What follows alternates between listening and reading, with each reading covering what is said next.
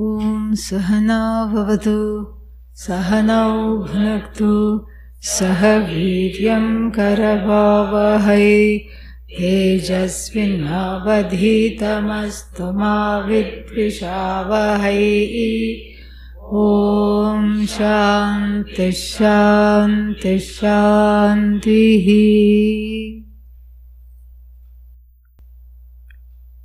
Namo Bhuvantaye Varivaskritaya Oshadhinam Pataye Namaha.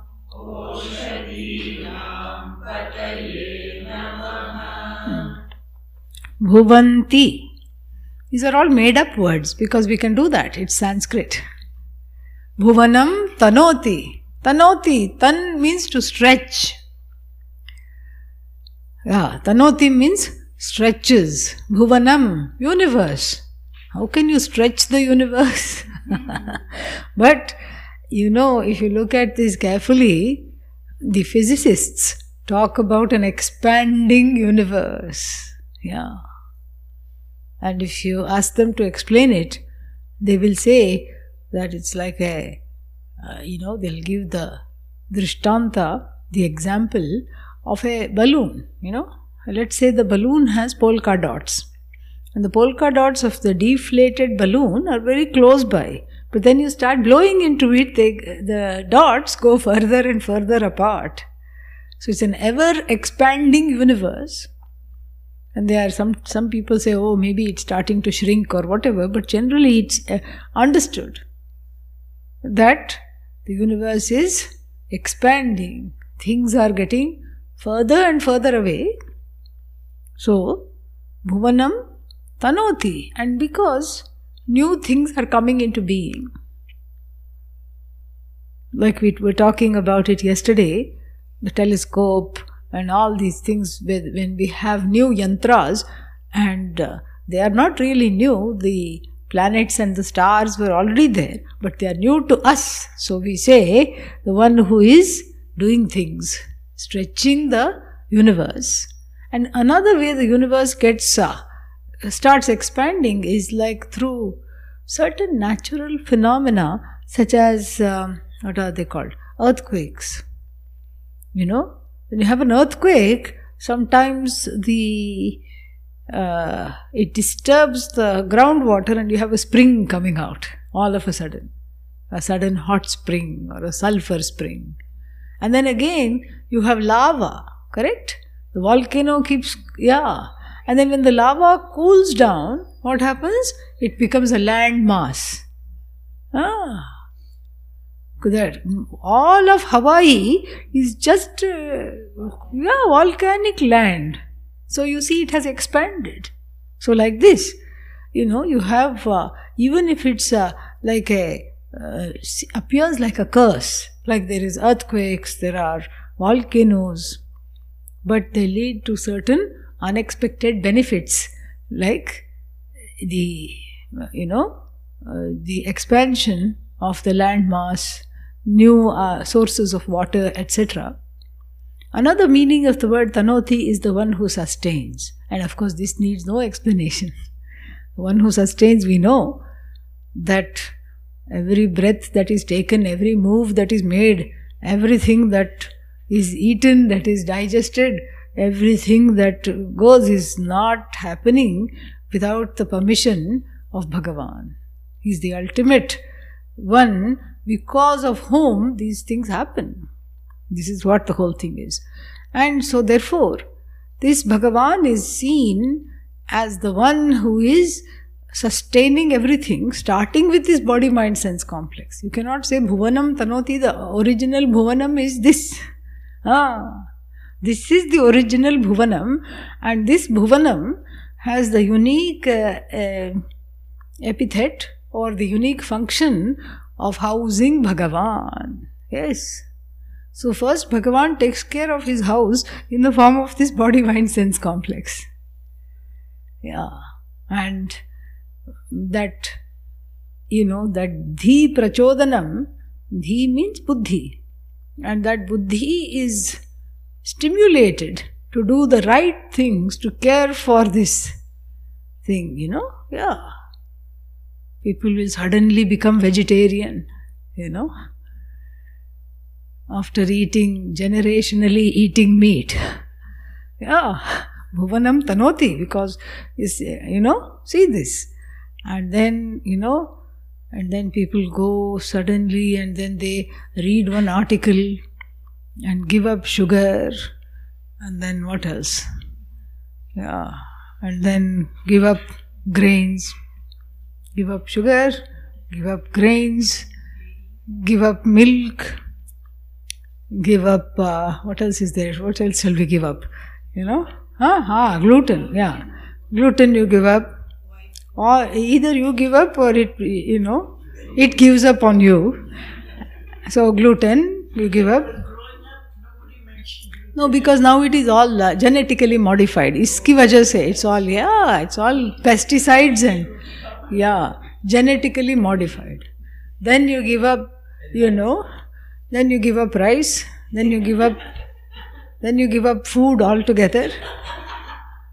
And when you want, you give up food altogether. Then when you're hungry, what to do? Because hunger is still there. No, that's very easy. When you're hungry, you go to the front lawn and graze. And then for lunch, you go to the back lawn and graze. Whatever ghas foos you live on. You live on grass. That's enough. And and then what else? You give up cooked food. You give up all this. Why do you give up all this? Because this bhuvanam is very dear. And various kinds of things are tried. They are given up and then taken back. Given up and taken back. So many diets, my God. Yeah, there are enough number of diets as there are people. And there is some people say only eat protein and only eat this and don't eat that. I met one man in South Carolina. I've never heard of this diet. I forgot its name also. I don't even think it has a name. He was eating alarming amounts of fats. You keep eating fats. No. Oh, it was not paleo. I know paleo. Yeah. Paleo pales in front of this one. Yeah. So this was some kind of an extreme thing. And he was eating, in a little glass, he's drinking olive oil. I said, I'm a little concerned about you sitting right in front of me and you're doing this. And this is what it was. Extreme kind of a thing. You only eat fats. All the time fat. And then you don't eat sugar and you don't eat something else and you only live on fats and supposedly you lose weight. And supposedly he was weighing twice as much. Of course, I had not seen him before, but his wife said that he was weighing 3 times or 2 times of what he was now, and now he's all slim and trim. And of course, it becomes a very catchy diet, how to eat and all the fatty things you want and still not put on weight. Yeah. Nothing. Everything is okay apparently. He's part of some kind of a study. Yeah. I don't know what he drinks, but anyhow, don't get caught up in the example, okay? Yeah. So let me tell you something. So if I point to something, you shouldn't catch hold of the finger. You should look at where I'm pointing. So the point of this example is not to have an early morning charcha on health food. Yeah, or otherwise. The point of this example is that look at the extent that people go. Why? Because this bhuvanam becomes very dear, and the reason the bhuvanam becomes very dear is because it is really housing the immortal. Yeah. The mortal bhuvanam is housing the immortal, whether you see it in the micro level of the body and the mind complex, or whether you see it from this point of view of the entire Jagat. So this is a very interesting paradox. So the mortal is housing the immortal. How is this even possible? As though, really, it's like the all-pervasive space is inside the pot and it gets the new name. What does it get? Pot space. But really speaking, is space in the pot or is pot in space? Then now we are getting dangerously close to this becoming a Zen class. They have those cones, cones. And meaning little riddles that confuses the mind and sends you home. So, and this is how it is. So the gurus don't talk too much. The gurus just make you do all the work. Unlike Vedanta. So, this is how it is. So now, the mortal body-mind complex is as though housing the immortal. And the confusion is what? The confusion is, I only know the body, the Atma is myself, it's not an object. And the desire to be immortal, become immortal is so much because I don't know I'm already that. So I scramble all the time. Why? To make the body immortal through these diets, etc. Instead of understanding that this Bhuvantihi is the one who is not separate from me. So therefore, Tasmai Bhuvantaye Namaha. In that Namaha, in that Namaskara. See, the Namaskara is not a small thing because it makes one bend. Yeah. And as long as you have the capacity to bend, you don't break. That's the thing. Because even the trees in the storm, you see, those that can bend survive. Those that are rigid, they are cut in half when there is a hurricane or storm. So like this, the whole thing is very beautiful. So Bhuvanti, and so when you say Namaha to this Lord, the one who is stretching the universe, and of course sometimes the Lord stretches the body also sideways. So,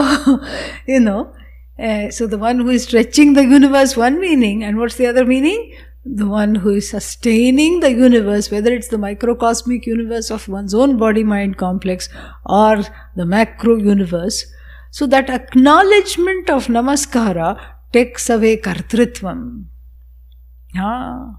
Takes away the feeling, takes away that inordinate sense of responsibility that I put on myself to be able to do what? To be able to, be the shaker and mover of my own world and of the world, which is a very, very difficult situation and proposition, as we saw yesterday night in the talk yesterday night. Very difficult. So therefore, this keeps us objective. Namaha Bhuvantaye. Bhuvantaye Namaha. And the next one is connected to this. Varivaskritaya Namaha. Variva means paricharya, service. Varivaha karoti iti varivaskri. Karoti iti kru. Varivaha karoti iti varivaskru. Meaning, Variva means service. The one who does service is called Varivaskru. Varivaskrit. Varivaskritaha. So Varivaskru means devotee, bhaktas. They are also called kinkaras. Kim na karoti iti kinkaraha. Meaning what they will not do. Meaning everything they are ready to do. Very interesting, because even in Christianity, they say Sunday service. You see, interesting. Yeah. And if you go to Kerala, they will say Bhagavati Seva. Seva, service. So that service, so these are devotees who are ready to serve Bhagavan, whether it is directly in temples, etc., or to serve people in the name of Bhagavan. They say, what is that? Naraseva, Narayana Seva, like that. So, then you ask the people who are doing these bhaktas, if they are true devotees, and if you ask them, how come you are doing so much service? What will they say? We are not doing anything. We are not capable of doing anything. Who is the one doing everything? Yeah, Bhagavan is doing everything. And so Varivas Kritaha means in this paricharya, the one who abides in the devotees as the desire to do service. Very beautiful. So here, if one thinks I am a devotee and I am doing all this, that is again a very dangerous proposition. It's a proposition that is, set to fail. Yeah. One has a sense of failure. Immediately, that sense of failure is connected with the notion of doership. Identifying as the doer, one senses that one cannot be successful at anything at all. And so therefore what?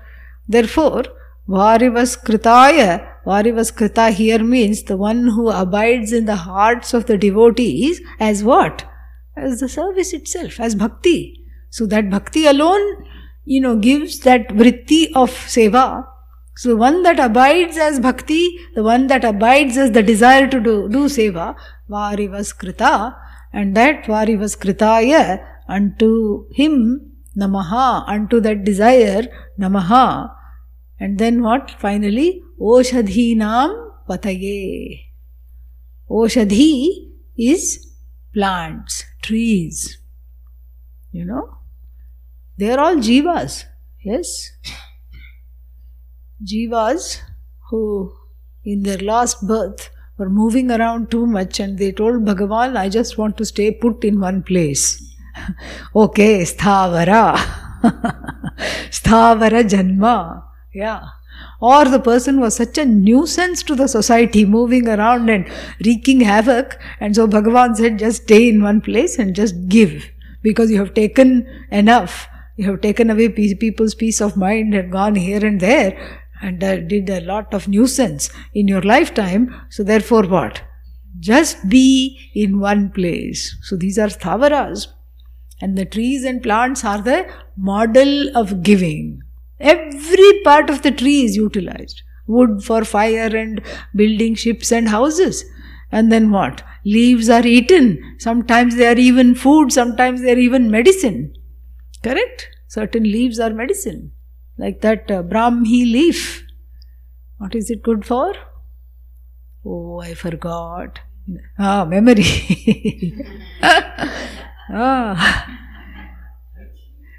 So, if you start eating Brahmi leaves or take the tincture of Brahmi leaves, in this country I think it's called Gotu Cola.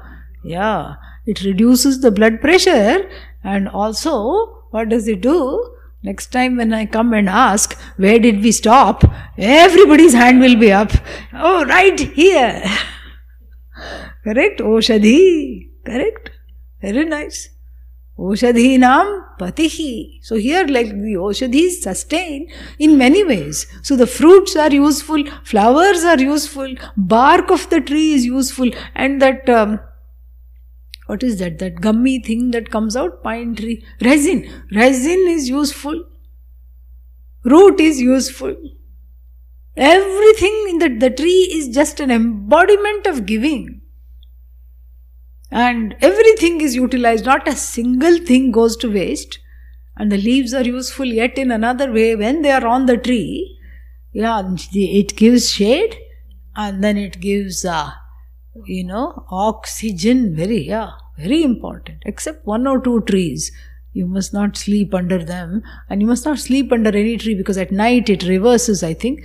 But during the day, they are taking your out breath, which is toxic, and recycling it through their bodies and purifying the environment.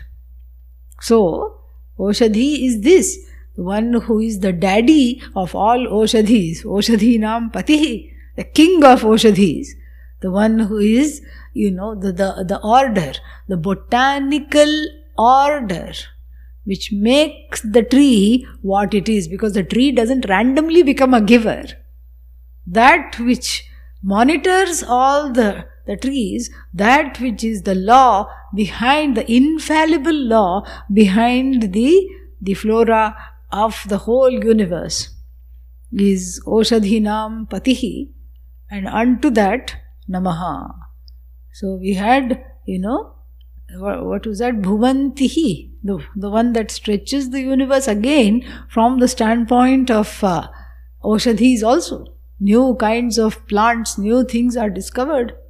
And the plants have their own intelligence. It's really something to watch. And you see, for example, very simple example, you see that's why it's called sunflower. Wherever the sun is, it will, and if you put it in a dark place, and it will come out and, reach out to the sun.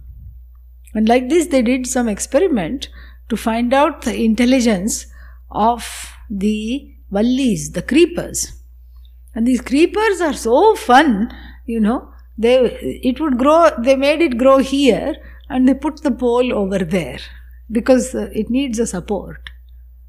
Somehow it knows it's in this direction. It doesn't have eyes. It doesn't have ears. It cannot tap somebody on the shoulder and say, where can I take support? And it doesn't have GPS, okay, where is the nearest pole? But first it grows, they showed this whole thing in a time-lapse video, which was very powerful to see. So first it grew, and then when it became long enough to need support, it was looking. It was really, quote-unquote, without eyes, feeling this way, that way. And then somehow it knew, and it was the pole was not by any means near, and it grew towards that side, and in 1 week, it had wrapped itself around the pole. And not only that, all the other creatures, the other creepers that were there, it directed them, come this side. Then what they did, they wanted to test this animal, the plant intelligence further. So they, without harming the creeper, they removed the pole and they put it on the other side. It found its way, because there was nothing else in the forest, in that area, very controlled area, no other tree, no other dead log, nothing. And then it took a little while, but it found its way back to the pole. This is how it is. That's that intelligence. Oshadhi means, don't think plant is just some kind of an inert thing. Intelligent. And in 1922, somebody wrote a book, The Secret Life of Plants, and they hooked up the plants in an experimental and control group, and to find out. So I don't know how they did it, but somehow they studied the levels of agitation and their responses. And there was one person who was the plant killer. So he would come and injure the plants and slash the plants in the room and go away. And the other one would come and, water them and everything. And then they stopped both the activities, the watering and the slashing, for several months. And then they introduced the same person. And then the person who was slashing, even though he came with a water can, the plants just were agitated. And the other one, the one who was watering, came aggressively and pretended to have a sword or, pretended, but they were not worried. They were very calm. They knew that this person is not going to hurt me. That is the, that is the intelligence. And that intelligence abides in this whole law, the infallible law of all that which governs the trees, etc. That is Bhagavan. Tree is also non-separate from Bhagavan. That intelligence, that chit in the plant is Bhagavan. So, Oshadhinam Patage Namaha. And then what? Nama Uchchair Ghoshaya Akrandayate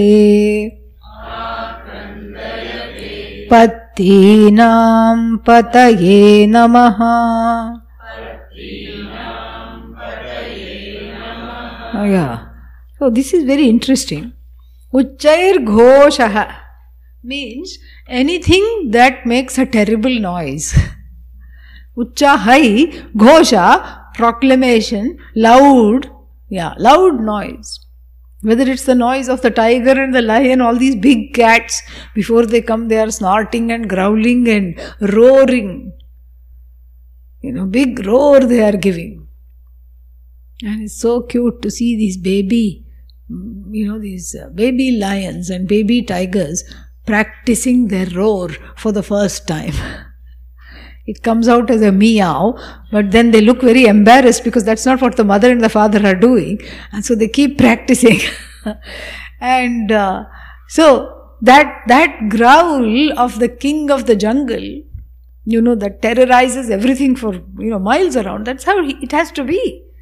That's the law. And here we are seeing the law of everything that responds to sound and everything that sounds. And thank God the jungle cats roar, because all the little squirrels, bunnies, what are they called?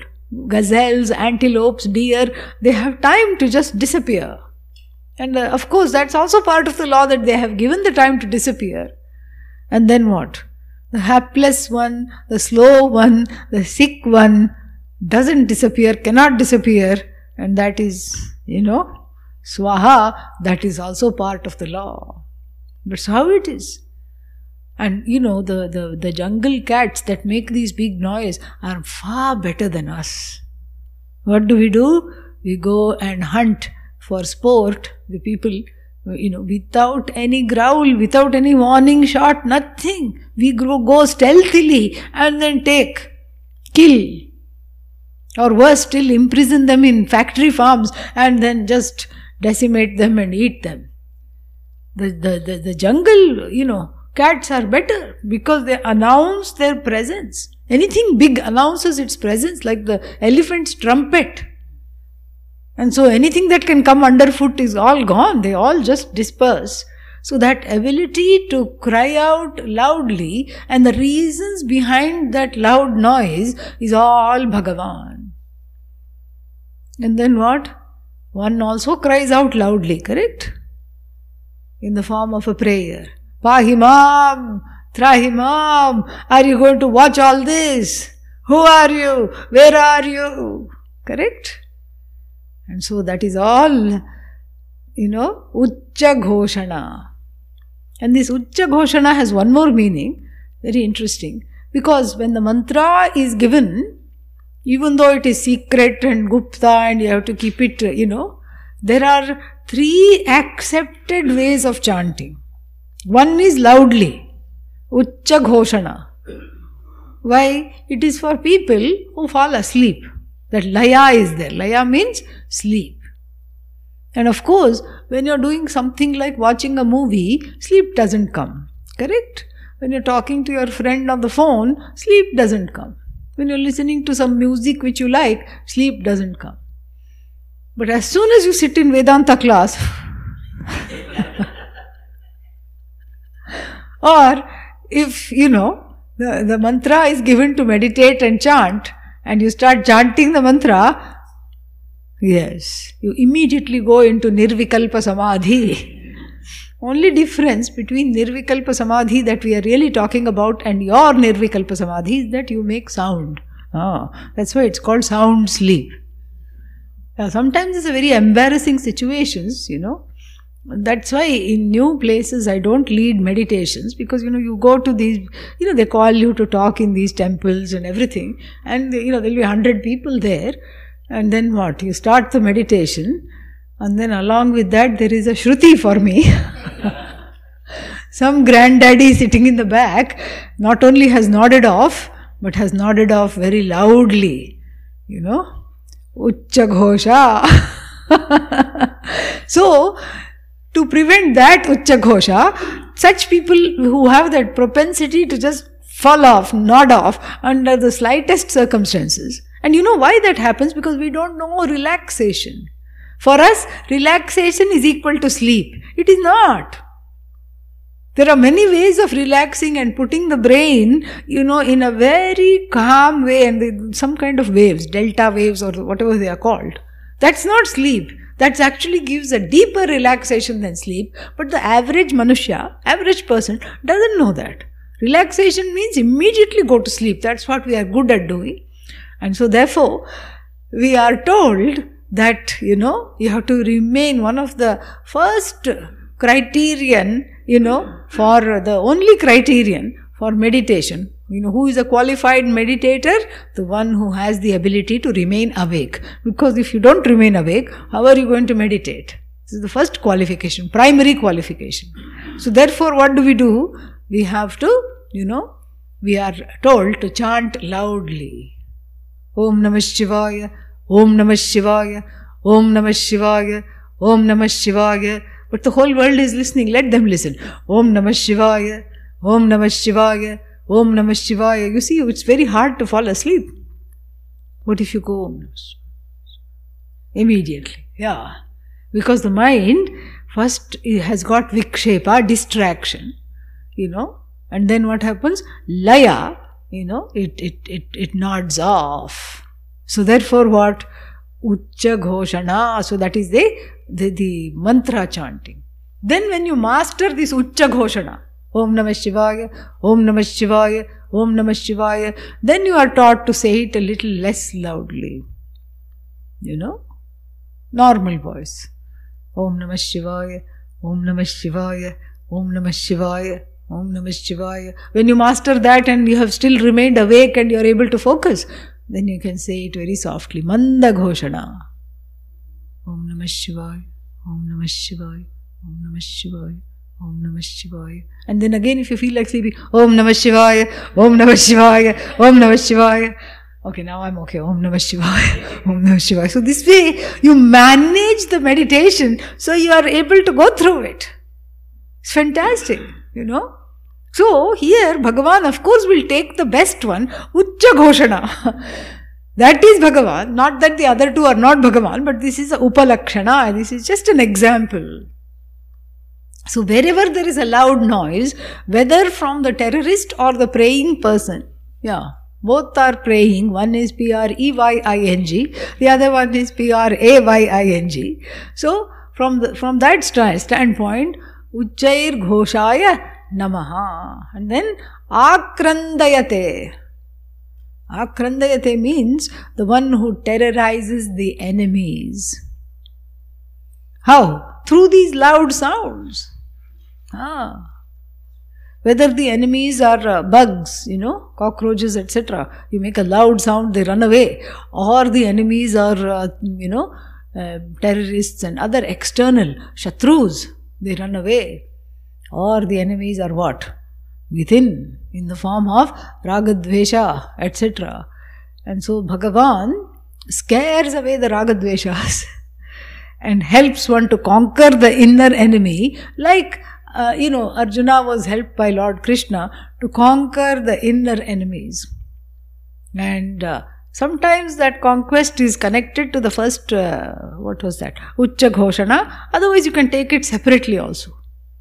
Akrandayan, the one who, is helping the devotees through dismissing both inner and outer, dispersing inner and outer inimical elements, so that one can be a devotee with abhaya. So the one who grants abhaya through, abhaya means fearlessness, relative fearlessness, through what? Through this ability to disconnect all the inimical elements from the person's life. Patti nam pathaye namaha. Patti is a foot soldier. So we have, this elephantry, gajaha, then turagaha, horse, and then what? Then we have that ratha, people on rathas, chariots, and then we have infantry. This is infantry. Pattinam pataye, the one who is the walking soldier, the head of all the walking soldiers. Walking means here the lord of all the organs of action. The one who moves and, the shaker and the mover of everything in a battlefield. Because, in the battlefield, what does the Ratha person do? Just sits and shows off, the king. All the work is done by the people who are on the front lines. That is what makes one win or lose the war. If you have useless foot soldiers, then what happens? Nothing happens. And so here, the whole thing is beautifully talked about. The foot soldiers and the head of the foot soldiers in the form of Bhagavan are those that are on the front lines of every battle, whether the battle is raging within, in form of raga dveshas, duties and conflicts, what I want to do, what I have to do, or it is outer battle. It's the people on the front lines that risk their lives and then help others. So, Pattinam Pataye Namaha. And then what? Namah Krishna Vitaya Dhavate Sattvanam Pataye Namaha. So, Krishna Vitaya. Vita means pervaded. Krishnam means everywhere. Namaha to the all-pervasive one. And it's a fitting conclusion for this concluding mantra for this Anuvaka, because we have seen how the Lord pervades everything, including the whole Bhuvanam, including the bodies, the minds, everything. The whole Anuvaka has been talking about the pervasive, all-pervasive nature of the Lord. So it concludes, Namaha Krishna Vitaya, the one. Where is Bhagavan not? If you go to a rural India and ask them, Bhagavan kahan hai? They will look at you. Where have you come from? Have you come from Mars or what? What's wrong with you? Where is Bhagavan not? Everything is Bhagavan. Sab Bhagavan hai. And that is the message of the Ishavasya Upanishad. And the rural person, the rural lady who you ask, she has not read or even understood Ishavasya Upanishad, but it is there in the culture, it is there in the songs that one sings while, winnowing the grain, while, going in the fields, while watering the plants. These are the things, the Vedanta is there in every, in everyone's blood, because that is how one has grown up. Because you can't think of anything otherwise. You know that all this is here sacred because Bhagavan pervades everything. So Krishna Vita means the one who has pervaded the Krishnam Jagat. Krishnam means completely without any residue whatsoever. That pervasive nature here is eulogized, and I say Namaha because let me not ever forget that all this is Bhagavan, including the one who is doing Namaha is Bhagavan. Nothing belongs to me. It is the one who is spread out, infinitely in the form of the Jagat. And then what? This is a little very nice paradox. One who is all pervasive means the one who is spread out infinitely. Spread out means everywhere you see, there the person is. So the unchanging element in and through all the changes here is called Krishna Vita. Unchanging means unmoving, correct? Yeah. But then next one, Dhavate, the one who is as though on the run. Yeah. Even in the Ishavasya Upanishad you find this as though contradiction. Tade jati tanne jati taddure tadvantike. Tat this Atma Tattva, ejati. Ejati means is subject to aging, right? Huh? No. Ejru, kampane, the one who moves. Ejati. And then what? Tat na ejati. How can it both move and not move? Just like this. From the definition, from the standpoint of the definition of the Swarupa Lakshana, unchanging, unmoving, Satyam, Jnanam, Anantam, Satchit Ananda. Satchit Ananda doesn't move, it doesn't need coffee, it doesn't need to be dealt with, it doesn't need to be maintained, it doesn't need to put powder before it goes outside. It doesn't need to wear a sari. It is, it is all, Neither does it say, I'm very, very sorry, I have guilt, I have hurt. Nothing. It simply is, it performs no action. But in its presence, it blesses the presence. Its presence helps everything that is moving to keep moving. That is what the whole thing is. So, the one who is, all pervasive, that is from the standpoint of the Swarupa, the definition of the essential nature of the Atma. And then what? From the standpoint of the Jagat, the Lord takes on the ability to run. Run why? Why will the Lord run? Seeing the state of affairs of the world, Bhagavan says, I am out of here, and runs. Correct? No. Runs to help the devotees. Sattvanam, the ones who are sattvikaha, for the sattvic people, and for the people who are devotees, and for the people who keep saying, Bhagavan tum kahan ho? I need you. Runs. Runs to help all the people who are terrorized by the attacks in Europe. And then what? When somebody cries in India, runs. That running is not like, the plane is late, how will I reach this person on time? No. And there's a very beautiful story. When Pujya Swamiji was a, brahmachari, he was going on the train from Chennai to, at that time it was called Madras, to Delhi for some meeting. And there were some missionaries in the compartment. And the missionaries, of course, they cannot enjoy travel. They have this pressure to convert and talk all the time. So the missionary is, saw him, with vibhuti and everything, and thought, okay, here is one sheep that I can convert. And they got into a conversation with Pujya Swamiji. And they said, Jesus, you have so many gods, you all are confused, you are all just useless, superstitious, multi-god, what does that mean? Polytheistic idiots. And look, for us it's all Jesus, and Jesus is the only savior. And Pujya Swamiji first, did not want to get into this controversy, but they would not let up. They were keeping on, saying something or the other. Then he too said, we have to say something. We can't just let this go. So then he said, it's a good thing we have many gods. We don't, but that's what their perspective was. So we have to talk to them on their language. Because what will your Jesus do? Let us look at 3 scenarios, he said. In France, he said, there is a lady in labor and he's saying, Jesus, so much pain. Come to me. Help ease these pains. Let the baby be born safely. She is crying because she is in labor.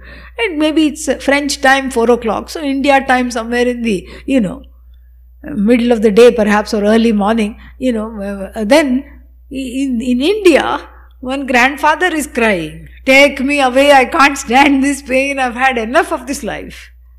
And then in Africa, there is some kind of a riot going on and the people are crying over there. And Pujya Swamiji said, where will your Jesus go? And he will get a big complex, because by the time he helps the lady in France, somebody else is crying, then he has to come all the way to India. For us, no problem. Rama, go here. Krishna, there. Bhagavati, there. Parvati, here. Durga, there. No problem, we have so many options. Dhavate, keeps running. Yeah. And the running is the udyata, meaning ready to protect and help the devotees. Yeah. So in one of the Telugu renditions of the Bhagavatam, that author is very beautifully written, describes that when the elephant cried out for Mahavishnu, it was in the mouth of the crocodile. It's all metaphorical. Crocodile is samsara. Cried out, the Lord went so quickly to help, ran to help Gajendra. And what happened? He left his chakra, his tools, he left his gada, he left his angavastra also right there. And Lakshmi had to courier them. Yeah. and send it later, because he was in such a hurry to go to the devotees. And so that hurry, to go to the devotees is not an action that is based on, we have to be very careful of this, that hurry to reach the devotees is not an action based on the volition or the free will of Bhagavan. Otherwise, Bhagavan will have the dosha, two doshas, Nairghrinya dosha, and then the dosha of partiality, Vaishamya and Nairghrinya. Nairghrinya means hatred towards certain people or certain things. Vaishamya means this Vishamata, the partiality. So Bhagavan, to be Bhagavan, cannot be partial and cannot have, distaste for certain things. These two things have to be, they are not, if they are there in human beings, not in Bhagavan. So, the Bhagavan is spared of these two things, at least in the Hindu tradition. In other tradition, they'll say Bhagavan will get mad, Bhagavan will rain, all these things. And then these people are so non-understanding of this. In other traditions, is that whenever there is an earthquake, especially in somewhere, in Japan, they will say, because there are non-believers, you are not believing in Christ. That's why Bhagavan is punishing you. That is what is called Nairghrinya dosha. If that were true, then Bhagavan would have Vaishamya and Nairghrinya, Grina and Vishamata. So here Bhagavan is free of all kinds of dualities, all kinds of hatred, and all kinds of any, partiality. So dhavate means how will Bhagavan choose where to run, who to protect. It's not Bhagavan's free will. Bhagavan is also what? Responding to your prayers. So the force of your Shraddha and your prayers decides where he will go first. Isn't that beautiful? So it's not that he is randomly saying, oh, this one gave me laddus in the last, festival. So idhar jayenge, udhar nahi jayenge. This one always puts everything, he puts akshata. Vastrartham akshatan samarpayami. Abharnartham akshatan samarpayami. Naivedyartham akshatan samarpayami. He just gives akshata. I'm not going there. I'll go only to this one. This is Bada Admi. This is, this is Ambani. And so I'll go to Ambani, but not because Ambani will give everything in golden vessels. So I'll go there. No, not like that. Not like that at all. It's the force of your fervor, your helplessness that has been converted into a devout prayer. So the karma of your prayer brings in the help of Bhagavan as your own karma phala. You see that? You are invoking him. So when you say dhavate, it's not it's not to be understood from the Christian tradition that Bhagavan is dispensing graces on chosen few. Here there is nothing, no chosen few. Everything is Bhagavan. You are also Bhagavan. So how will Bhagavan decide between two people where to go? Because both are him alone. So what makes the decision? The decision is really based on you. You invoke with the power of your, devotion. And that devotion brings in Bhagavan to you first. Because it's your own karma phala. So dhavate, we have to be very careful, in doing that. That's why it is followed by Sattvanam Pataye. All the Sattvikas, the head of the Sattvikas, the king of the Sattvikas, the protector of the Sattvikas, because the Sattvikas get the grace of Bhagavan first. Because the heart is free of ragadveshas and the prayer has a lot of fervor and there is a lot of bhakti. And so, therefore, they get the favor of Bhagavan first. They seem to be getting the favor of Bhagavan first, whereas the rest of the people, feel, oh, Bhagavan is partial, why me? So instead of saying, why me, you can just start praying and then you will see that Bhagavan is favoring you also. So you're not victimized. Sattvanam Pataye Namaha. And with that, the second Anuvaka concludes. The third Anuvaka, it has a certain Vishesha. The Vishesha is that now we have seen Bhagavan manifest as the trees, as the, as the seer of the trees, as the body, as the whole universe, everything. And so far there is no objection in my heart to see Bhagavan as the whole universe, provided the universe is, comprises all the things that I see, and also secretly what? The things that I like. Because trees, who doesn't like? Actually, I met one woman, who said, I hate trees. But that's just an exception. Nobody says, I hate grass, I hate trees, I hate nature. Unless you have allergies or something. Otherwise, there's nothing to hate. And so, we have seen the benign manifestations. Of course, the first Anuvaka was the very ghora manifestation of Rudra in the form of my own frightening karma phala. But the second Anuvaka was completely, unexceptional in the sense that all the benign manifestations were discussed as nothing other than Bhagavan. And here is where the Hindu tradition excels, because we don't get ourselves into a difficult situation by saying, what? Everything that is good is Bhagavan. Ayyayo, finished. That's a setup for disaster. Then what about things that you don't like? Good means who is defining good? Who is defining good? It's from your own subjective definition. Good. Good, bad. Yeah. You think ISIS is good. But if you ask ISIS, you think ISIS is bad. ISIS, if you ask, they'll say you are bad. Yeah, that's why I'm trying to eliminate you. You don't belong.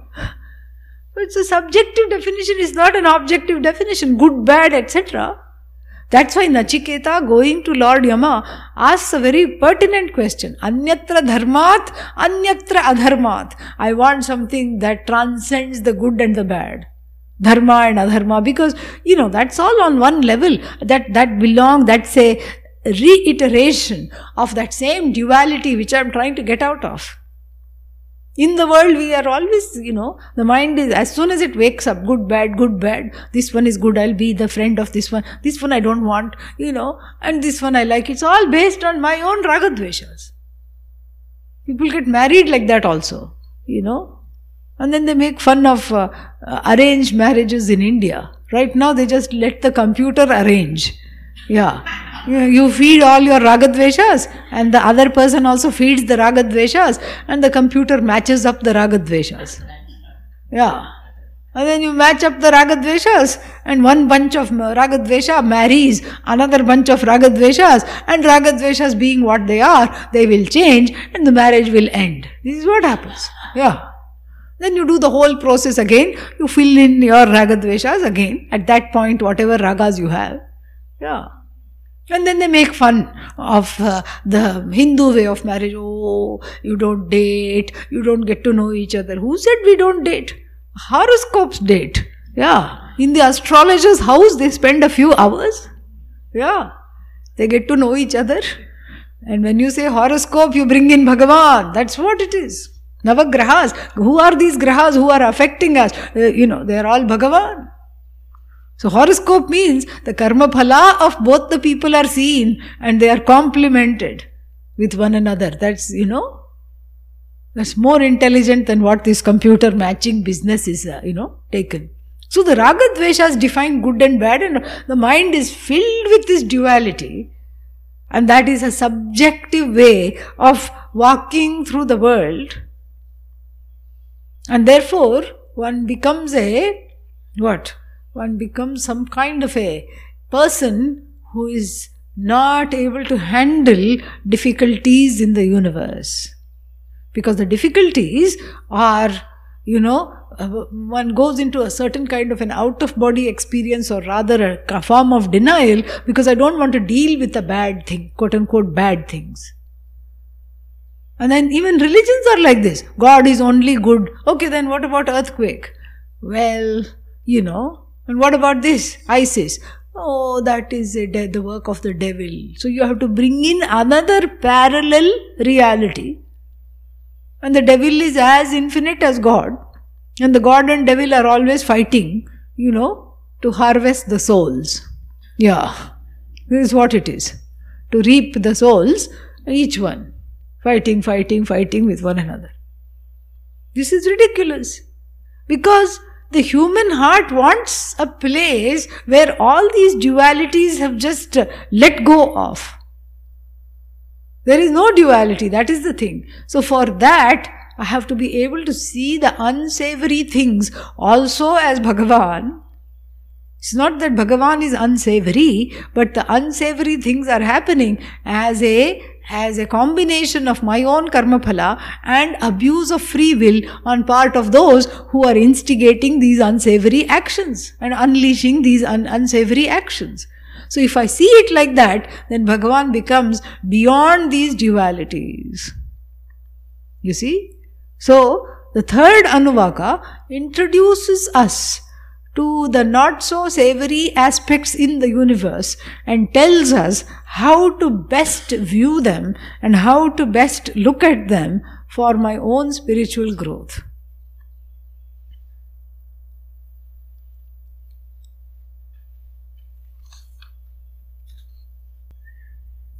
Namah Sahamanaya. Yeah, Nama goes down. Namah Sahamanaya. Nivyadina. Avyadhininam. Pataye Namaha. Together. Namah Sahamanaya Nivyadhina Avyadhininam Pataye Namaha. Yeah. So, the star of this Anuvaka is the word Sahamana. Sahamana means the great forgiver. So nice. The forgiver of what? All the wrongdoings. See, look at the first Anuvaka, the great chastiser, right?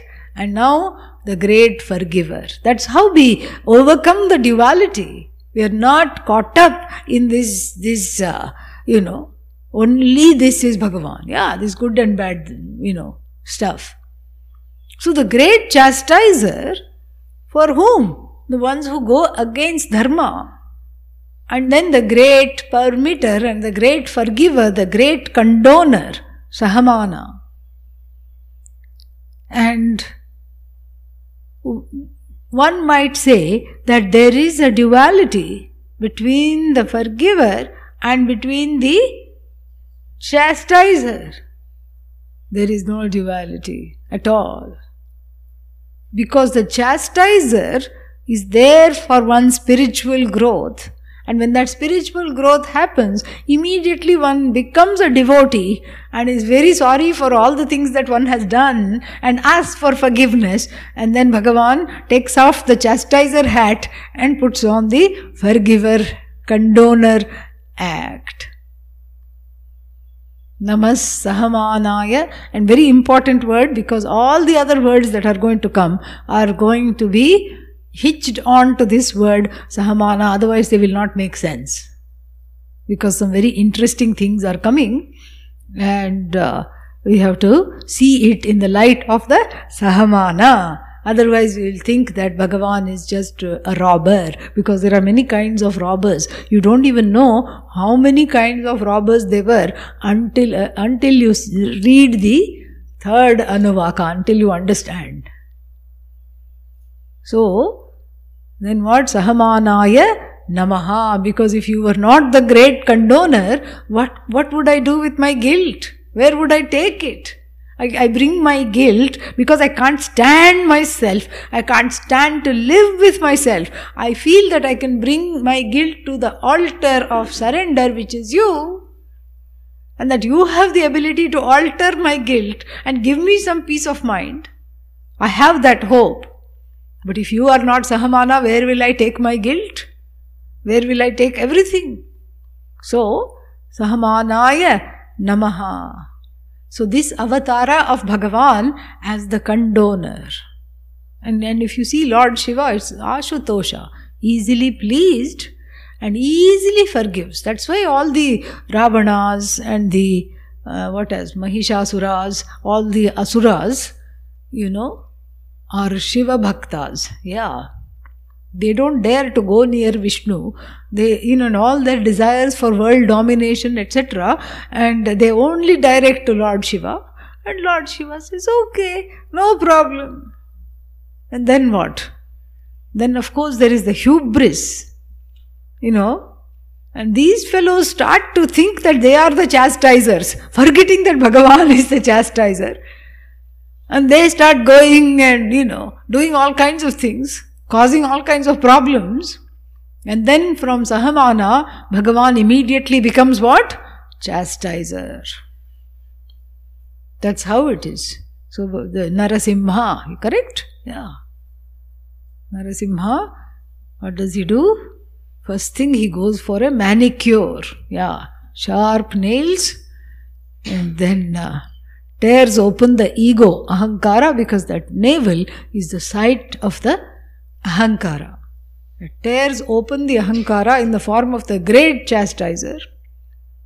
And then condones. Condoning and chastising are two components of that same presence, and they are not contradictory, as we have just seen. So, then what? The Sahamana goes with, therefore, Nivyadhine Namaha.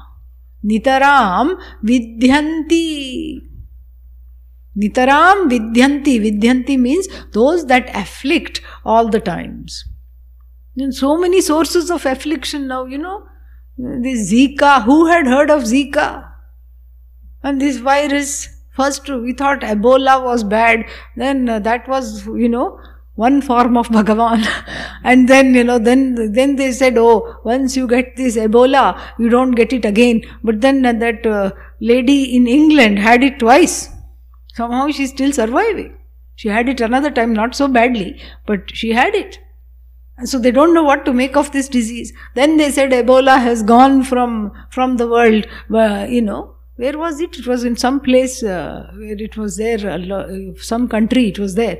So it has been abolished. Then they had a few more cases, And then barely we have recovered from Ebola. Then this Zika. Some company was going to name a car Zika, and they had to change the name. Because who will buy that car? Kaun kharidega? Nobody will buy that car. And all the trouble they put to make the car will go bekar. So therefore they had to change the name. This Zika, everybody is frightened because you don't even know what it is. You don't even know anything about it. And then if you look in the what is that? US government travel advisory, look at the number of countries they tell you not to go. That itself is frightening. Whole of South America, they say don't go. Or this Zika advisory, if you're pregnant, you shouldn't go there. If you're, all these things. And this Zika is what? Nivyadhi. Nivyadhin. Nitaram means in creative ways, always afflicting. One virus goes and we feel, yay, we have conquered it. Another one comes. One lingers, the other one torments, the third one just simply kills. And the fourth one does, leaves you alive, but you are in a, some kind of a state. Leaves the person alive, but without ability to transact anything. No, so what's the use of that kind of a life? So, all these things are seen as Bhagavan. Then why it is there? Then you go back to first Anuvaka, because of the Samashti and Vyashti, what? karma phalas. Samashti, collective. Vyashti, individual karma phalas. So the karma phalas are there, and because our karmas are so heinous, so many horrible things we have done and we continue to do, Bhagavan has to sit and creatively think of how to exhaust these karma phalas. And therefore he will make this mosquito, and therefore he will unleash this Ebola. And then there is one hospital virus, bug, hospital bacteria. Yeah, Marsa, yes. It should be called mercy, because that's what we need. This Marsa is another thing. See, you go to the hospital to get well, but here you go to the hospital to get afflicted. Nivyadhin. And then you come back sicker than you were, because it's all the bugs that took you to the hospital have gone, but then you have this prasada of the new bug that will keep on bugging you. That's why it's called bug. And therefore you cannot overcome it. Very difficult. Because these bugs are very tagda, strong, because they have been eating antibiotics for generations. So they have become what? Resistant. Nivyadhin. And then what? So, like this, there are many afflicting. So, this is one more thing we have to see in the next name. Avyadhininam pataye namaha. Asamantat vidyanti. Avyadhin. Avyadhin here means the ones, the forces in the form of the laws of Bhagavan, the forces that afflict. Like here it's important to know that every roga has an adhisthana devata. Roga means what? Illness, affliction. Has an adhisthana devata. So like for that Mariyamman, for example, the goddess, the presiding deity of all these measles, what else? Chicken pox, smallpox. And these are all grama devatas. There's a very interesting way of invoking them. And all the things that are offered to them, like these chickpeas and everything they offer, is the same diet for those kinds of ailments. So, there is even in somewhere on the border of Karnataka and Andhra Pradesh, AIDS Amma, there is one goddess they have themselves made as the presiding Bhagavati, mother of the AIDS virus. So all the people who are HIV positive go there and offer prayers. So like this, there is an afflicting deity. Deity doesn't mean Bhagavan. Here deity means the ones who are assisting Bhagavan in the form of the law of that particular illness. That is what is called Adhisthana Devata. So the various deities are called Avyadhins. So Zika, how Zika functions, everything. How Marsa functions, how everything functions, how cancer unfolds and wreaks havoc in the body, all these. So these are all Avyadhins. And let's not forget the main one. Who is the main one? Yama. Yeah. The greatest Avyadhin is Lord Yama. The one who is Antaka, who puts an end to everything. And so, you think that Lord Yama is all powerful. No. Mrityur dhavati panchamaha, the Taittiriya Upanishad says. Bhishasmad vataf pavate, bhishodeti suryaha, bhishasmad agnischendrascha, mrityur dhavati panchama iti.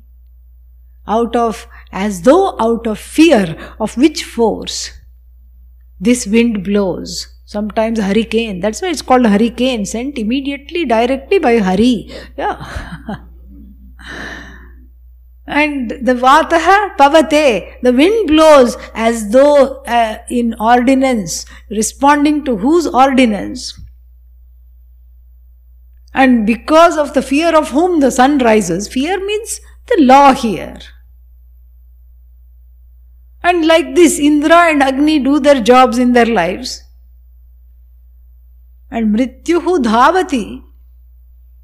Everyone dhavati from Mrityu. Everyone runs from Mrityu. But Mrityu has a boss in whose employ he runs from place to place. Dhavati also because it is not linear. It's not that, 98-year-old and then 97-year-old. That's not how he goes. Goes just up and down, all over the place. Mrityur dhavati. So, Yama is, one would think, is the leader of all the afflicting ones. But Yama has a Tata, and that boss is Bhagavan in the form of Avyadhininam Patihi. And this is what is very important. So Sahamana and Nivyadhin are going together here, and it's a very beautiful unfolding of the chastiser and the condoner, simultaneously deployed. These two forces or these two aspects of Bhagavan, simultaneously we see them in action in Anuvaka 3, a very cleansing and beautiful Anuvaka, and also gives a lot of, ability to free oneself of guilt. Yeah. More we shall see. Next time when I come, you will be notified once they decide. And evening we have Madhu Vidya, 7 o'clock. Om Purnamadav Purnamidam Purnat Purnamudachyate Nasya Purnamadaya Om Shanti Shanti Shanti Harihi Om Shri Gurubhyo Namaha Harihi Om.